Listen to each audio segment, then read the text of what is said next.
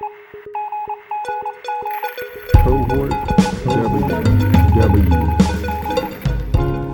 Welcome to another Cohort W podcast episode, bringing you inspiring and educational interviews with today's most exciting and enterprising young warrant officer leaders. Each episode is dedicated to exploring real-life leadership in the warrant officer cohort and tackling the problems faced in large-scale combat operations and multi-domain operations.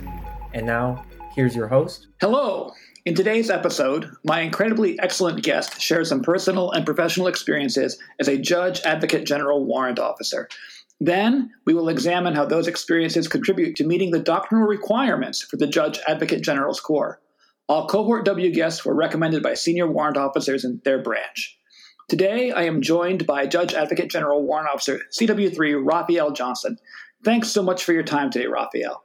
Can you share with the audience a little bit about yourself, please? Yes, sir. And thank you for having me today. My name is Raphael Johnson. I'm a Chief Warrant Officer 3 in the Judge Advocate General's Corps. I have been in the Army for nearly 18 years. I've served at every echelon from battalion through division and corps. And now I serve on the Army staff and I work in the Judge Advocate General's Office of Personnel Plans and Policy. Thank you. Can you tell me and the audience what your MOS title and duty position are, please? My MOS is 270 Alpha, Legal Administrator. My current duty position is as a plans officer. I work as a force manager.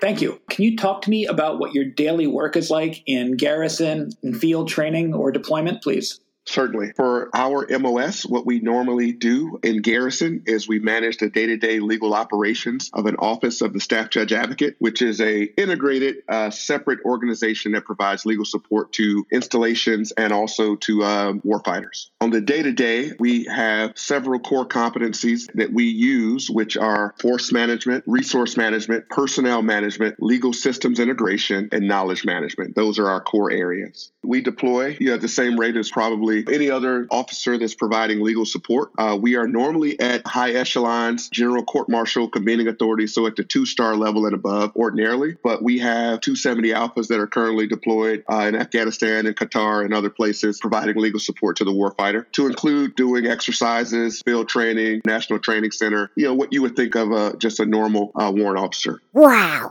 Thank you for that. Can you talk to me about how your practical work fits into the warfighting functions, please? Yes, sir. So legal support is necessarily nested under the sustainment warfighting function, but provides support to all the other warfighting functions. If you think about it from a command and control perspective, legal support is integral to ensuring good order and discipline across the force. From movement and maneuver, legal support via the rules of engagement is a big part of the way that we fight. And if you think about it from fires and targeting, at any time there's going to be an offensive operation, there's going to be a legal review, there's going to be the aspects of the law of armed conflict that are going to be considered in real time by legal professionals on the battlefield. For protection, detainee operations and the management of detainees on the battlefield from a legal perspective has always been a critical thing, and we've seen that in the last 20 years in Iraq and Afghanistan. And of course, information similar to fires and targeting, legal assets are always there to ensure that things are done the proper way. Excellent. Can we spin that up 1 degree more and take that warfighting functions work and spin it into large-scale combat operations and advise how 270 Alphas fit into that, please?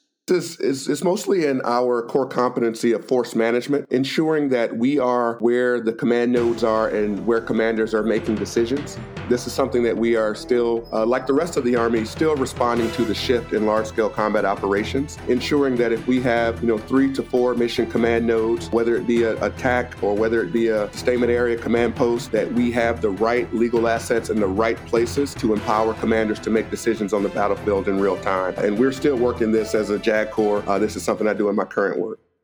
And I think it's fair to say that probably all the branches are still exploring exactly the practical work in large-scale combat operations. But very excellent point. Moving on to the next conceptual idea of multi-domain operations. Can you talk to me about how 270 Alphas fit into that, please? Yes, and this is, along with large-scale combat operations, I think the entire Army and most proponents are making the shift and getting a handle on multi-domain operations. We have dominated as an Army all domains over the last 20 years with most of our identified adversaries. But in looking at the next 20 years of warfare, we can't expect to have that domination. From a legal perspective, we've really reinvented ourselves to ensure that we could provide support in two domains specifically, and that's cyber and electromagnetic warfare. This is through training, this is through education, and also force management, ensuring we have the right officers trained in the right headquarters to include in our new Army Service Component Commands and, Cybercom as the newest combatant command to ensure that we can provide people with the right resources to provide that support. And so as a JAG Corps, we've taken this on, and 270 Alphas are always at the tip of the spear on that.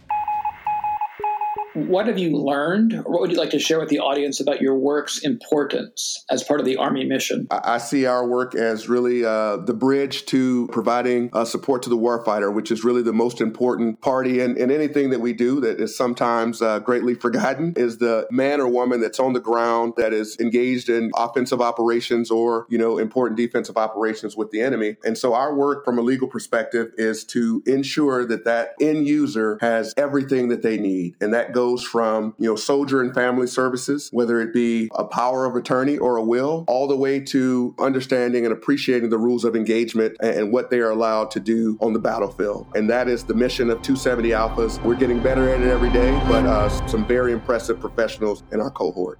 Sure, and that is incredibly important work, too. And thank you for clarifying that. What would you say to a warrant officer who just graduated candidate school? Sure. And this is probably very important in our branch right now, as we have opened our branch to non-organic JAG Corps enlisted personnel are able to apply now. So we are accepting personnel from all over the Army and the other services. And I believe the most important thing that folks need to know is that this is a legal support branch. We are not legal practitioners. We are enablers. It is important to understand not only the legal mission, but the Army's mission and your unit's mission. And you need to have a better understanding of those missions than probably anyone else in your organization. And so that is step one. So if you're coming into the JAG Corps freshly, you really need to keep your larger Army understanding and build on that. That's sage wisdom for everyone. Raphael, thank you so much for your time today. It's been a pleasure speaking with you. I'm looking forward to speaking with you more in the future. And thanks so much for your willingness to share with the audience your experiences and your understanding of the Army and the importance of your work to the Army. Thank you. Thank you for having me, sir. Additionally, I would like to thank all those listeners out there for the growing interest in the Cohort W podcast. Please visit warrantofficerhistory.org to learn more about how you can help support the foundation and programs like this. Cohort W. On behalf of the Warrant Officer Historical Foundation, thank you to today's guest for your insights on the future of warfare and the importance of the warrant officer to that fight.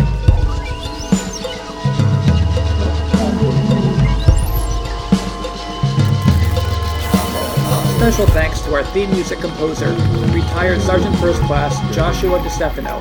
Visit joshdestefano.com to hear more of his outstanding works.